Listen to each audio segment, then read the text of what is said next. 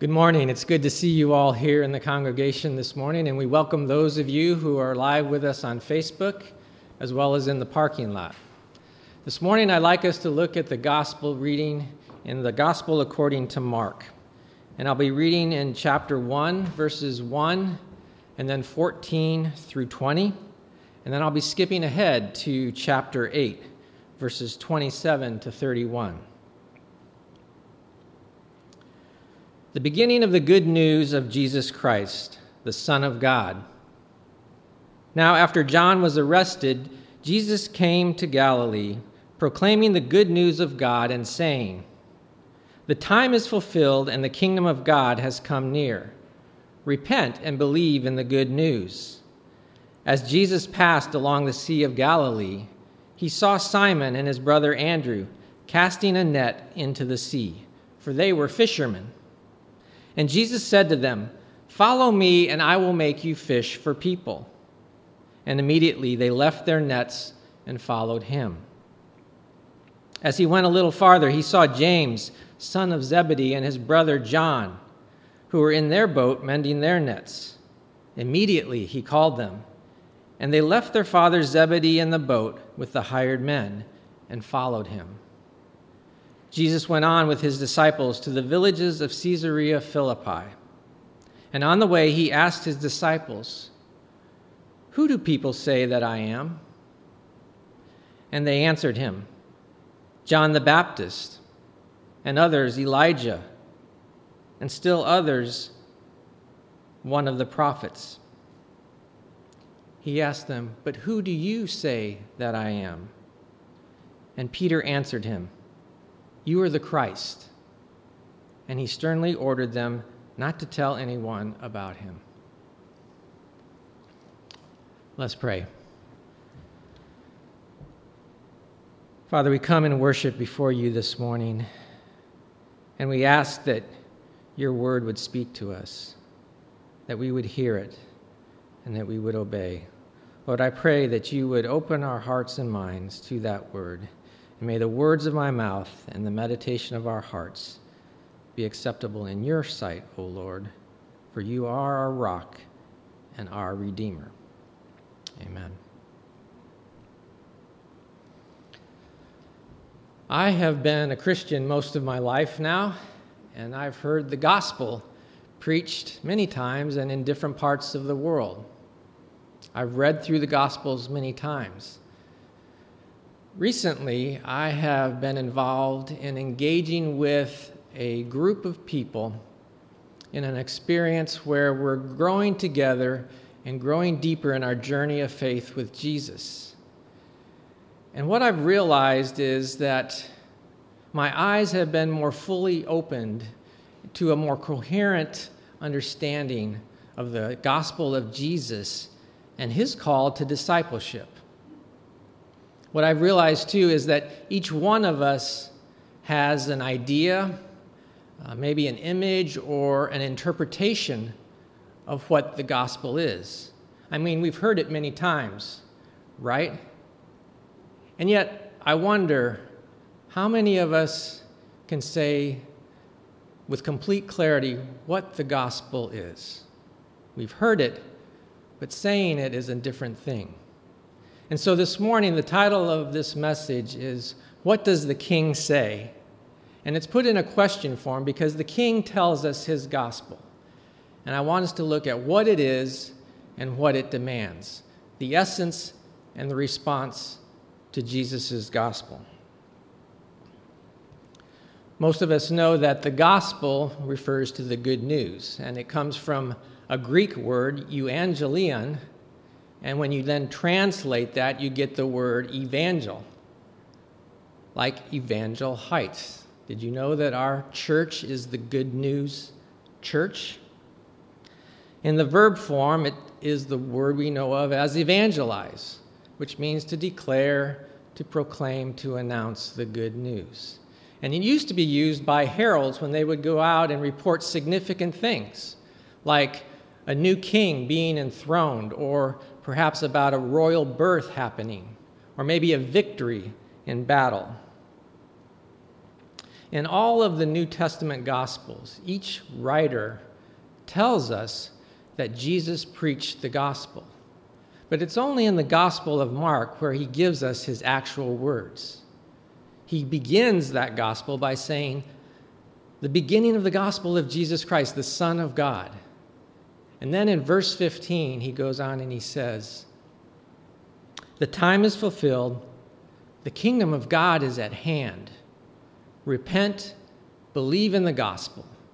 And then next comes the calling of the fisherman when he says, follow me. So when we look at this, we see that the gospel is both a declaration as well as a command, and they go together.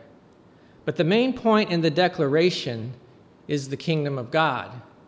And I've realized that in some of my experiences that sometimes that association or that connection of the gospel with the kingdom of God doesn't always happen.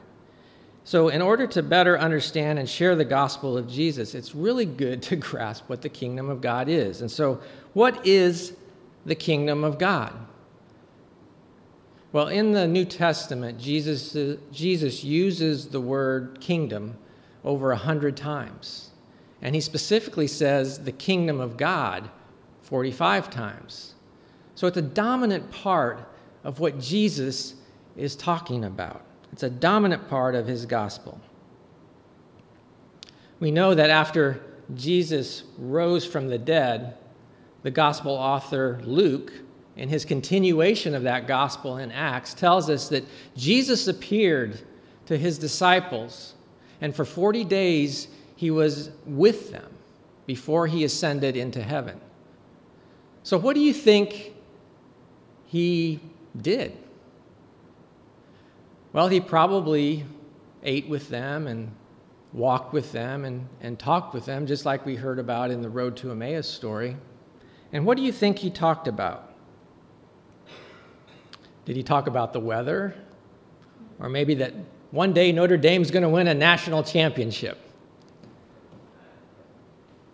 Did he talk about how to build his church? When we look at verse 3 in Acts chapter 1, it says, he spoke about the kingdom of God. So before he leaves his disciples to go into heaven, and we look back at the beginning of his public ministry, all that time, Jesus is talking about the kingdom of God. And then we can also look at the Apostle Paul. At the end of Acts, we learn that Paul is in Rome. He's under house arrest. And fortunately, people are able to come and go and meet with him and talk with him. And what does it say that he was doing? It says he was teaching them the teachings of Jesus, and he was speaking about the kingdom of God. So how would you define the kingdom of God? Well, many books have been written. Seminary courses are all out there galore. This has really been studied. But the best definition that I've come up with is from a children's storybook. It says, God's kingdom is anywhere God is king. Leave it to children, right? How simple. It's where God's will is being done. Or another way of putting it might be where God gets his way. It's about the reign and the rule of God in our lives. And so what does the kingdom of God look like? Well, we know it's not about a location. It's not about geography, not a church building. It's anywhere. It could be in an act of kindness. It could be in a conversation that somebody has. It could be a spoken healing word. The kingdom of God is where Jesus' nature and character are revealed. That's important. It's where Jesus' nature and character are revealed. And that could be at home. That could be at the workplace. That could be in school if you're a student. Now, we know from our TV and internet and in the news, especially these days, where the kingdom of God is not happening. It's very easy to see that. And yet, there are stories out there about where the kingdom of God is. I'm reminded of one story about a month or so ago in the whole peak of this COVID pandemic that was happening in New York City. And I remember seeing a story about how these healthcare workers had left their hospital building after their long shift, taking care of very sick COVID patients. And the citizens there were just giving them an applause. That's the kingdom of God. But there are other stories out there that often we don't hear about. Stories from around the world. I can tell you stories that in Ghana, there are children who are learning to read. And they're learning to read the Bible. Or in Africa or in other parts of the world, there are Muslims who are discovering Jesus, even through their dreams. But it's not hard to recognize that in our world there is a clash of kingdoms. Each of us has our own kingdom. It's where our will is done. And sometimes that competes with other wills and other kingdoms. And one of the best examples we can see of that is in little children. Little children exert their will. We even have a term for some of it as the strong-willed child. Now, my daughter, I don't think was strong-willed, but I remember when she was young that sometimes, she wanted to exert her will. She'd want to stay up beyond her bedtime to watch TV or to play or to hang out. And we had to get her to bed so she could get her rest. Another example might be from myself. I tend to be a planner. I like to plan my days. I like to know where I'm going, what I'm doing. And that's an exertion of my will. And yet in all that planning and all that thinking, I have to ask myself, am I following Jesus and his kingdom every day? Or am I trying to fit him into a box, into my agenda, into my way of doing things, into my kingdom? And so this morning I would ask you, how is it with your kingdom?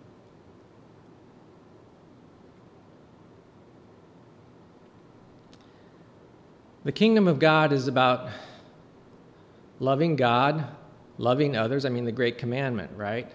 But it's all about following Jesus into areas where the kingdom has not been fully placed yet, maybe. And some of that's a dark place at times. But it could be what we talk about in advancing the kingdom. And that can be, like we said, anywhere.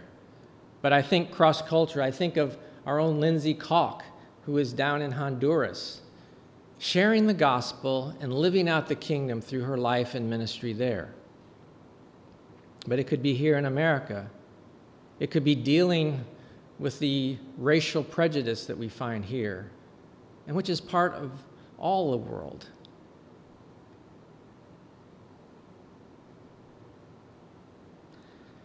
So we see that the kingdom of God is essential to the gospel of Jesus.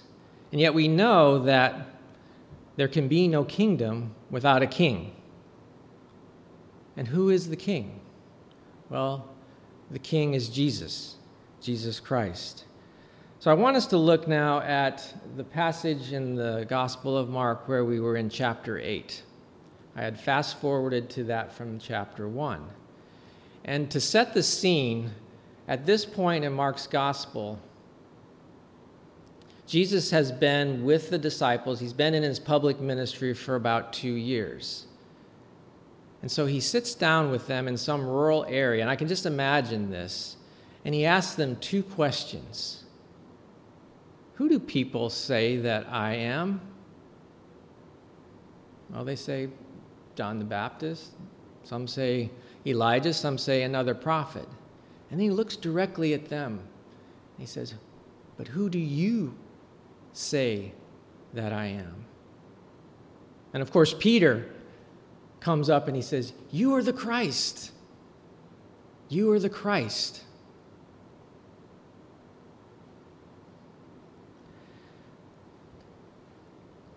The name Christ, or the word Christ, is not Jesus' last name. It's a title. which is the Messiah. It means the anointed one. And Jesus is God's anointed king, the one who the Jews have long been waiting for as the long-awaited Messiah, the promised Savior of the world. And can you imagine the power behind Peter's confession when he states that, bold and directly, that you are the Christ? It signifies a turning point, if you will, where Jesus is recognized as the Messiah. And so I would ask you too this morning, who is Jesus to you? Who is Jesus to you? Is he your king? You see, it's not enough to know factually that Jesus is the Christ. I mean, in the Bible, it tells us that even the demons know that. No, it's about belief, believing that Jesus is the Christ. Because if Jesus is not the Christ, there is no kingdom. There is no gospel. In this 8th chapter of Mark, it's a pivot in his gospel, where, Jesus had been with the disciples. They've been out preaching and teaching and healing, and they've been with him together in a lot of different situations. But here he starts sharing with them about his suffering, his death, his resurrection. He starts to speak to them plainly. And this is a part of the gospel we hear most often, I think. But even in Paul's letter that Becky read from 1 Corinthians, Paul clearly outlines the gospel that he received from Jesus. And he clearly states that Jesus came and died on the cross for our sins, that he was buried, and that he was raised from the dead on the 3rd day according to the Scriptures. The gospel proclaimed by Jesus and by Paul is a gospel of God's kingdom, and it's about a king who was raised from the dead. It's about a king who was an atypical king. He was an atypical king, not at all what the Jews or his disciples expected, because he came as a suffering servant and he died on a cross. But the gospel is not just all about the declaration. Remember, it's also about a command. It's not about statements to accept or reject. It's about Jesus' command to repent, believe the gospel, and follow me. And this is what the call to discipleship is about. I don't know if many of you have seen the miniseries The Chosen, but there is an episode in there about the fishermen, and I love it because it's a very convincing portrayal of Jesus' call to these fishermen. But it sets the stage and starts with these 3 things that Jesus asks us to do: to repent, to believe in the gospel, and to follow him. Now, the word repent in our society today has kind of a negative connotation. I don't know whether that's from kind of hellfire and brimstone preaching or what, but it has a rather negative connotation. And yet, what it means is a change of mind, a change of direction. And we talk about it really in terms of a turning from sin and turning towards God. The other thing about this command in the gospel is that these 3 things, repent, believe, and follow, these things are combined. They're meant to be combined. They're not meant to be isolated or to be separate. And the other thing is that they are continuous. It's not a one-time deal to say, okay, I repent, I believe, and I'm going to follow Jesus. No, it's ongoing. We need repentance every day. We need to believe the good news every day, and we need to follow Jesus every day. Bill Hull, in his book, The Discipleship Gospel, says that when Jesus called people to believe in the gospel, he assumed that obedience wasn't detached from belief, but rather the fruit of it. Spirit-filled obedience flows out of repentance, belief, and following Jesus. So what is it like to be a disciple? Well, it's not about doing more work. It's not about doing more Bible studies or memorizing more scripture. That's good and it's helpful. But what discipleship is really about is being Christ-like. It's about living and loving like Jesus. It's about allowing his life to live in us. Jesus said, "I am the way, the truth, and the life." And Jesus wants us to enter into his school as an apprentice. Dallas Willard, in his book, The Divine Conspiracy, challenges us to think of discipleship in this way. Discipleship calls us to become apprentices of Christ and learn from him how to live our life as though he were living it. So in other words, if Jesus was a teacher or an accountant or a mechanic, what kind of a teacher, accountant, or mechanic would he be? If Jesus were you, how would he live your life? The best example from my own experience of what apprenticeship is like is during my medical residency training.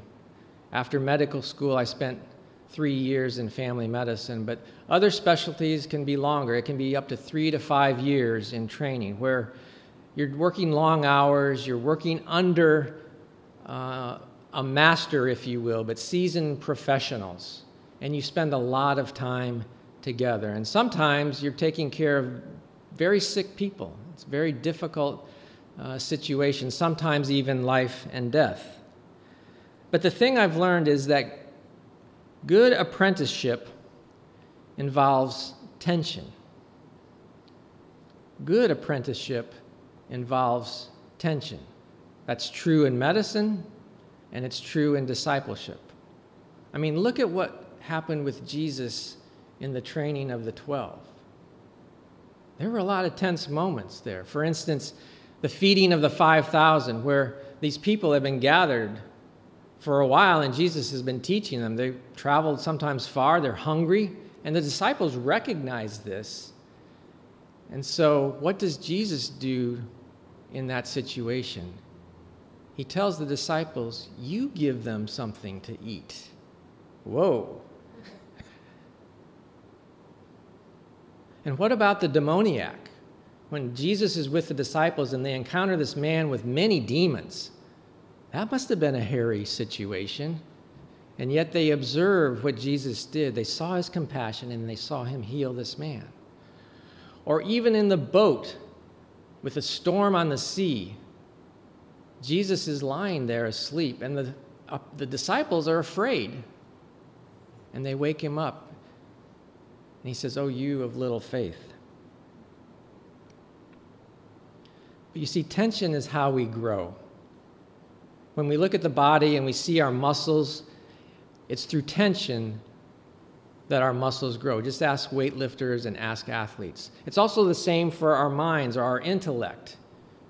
We've all been to school, and we've all been given assignments to do, and sometimes they're a little hard and a little tense, but that's indeed how we grow.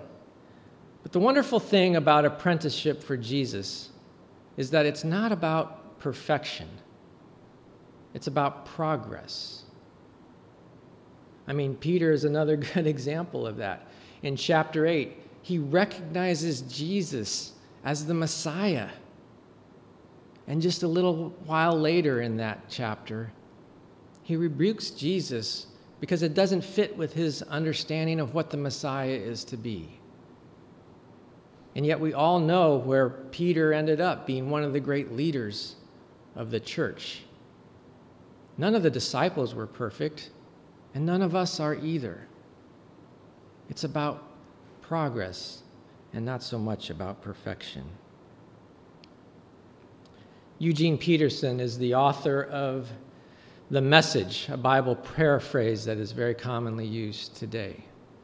But he also wrote another book called A Long Obedience in the Same Direction. It was a call to deeper discipleship. And that's exactly what discipleship is about. A long obedience in the same direction.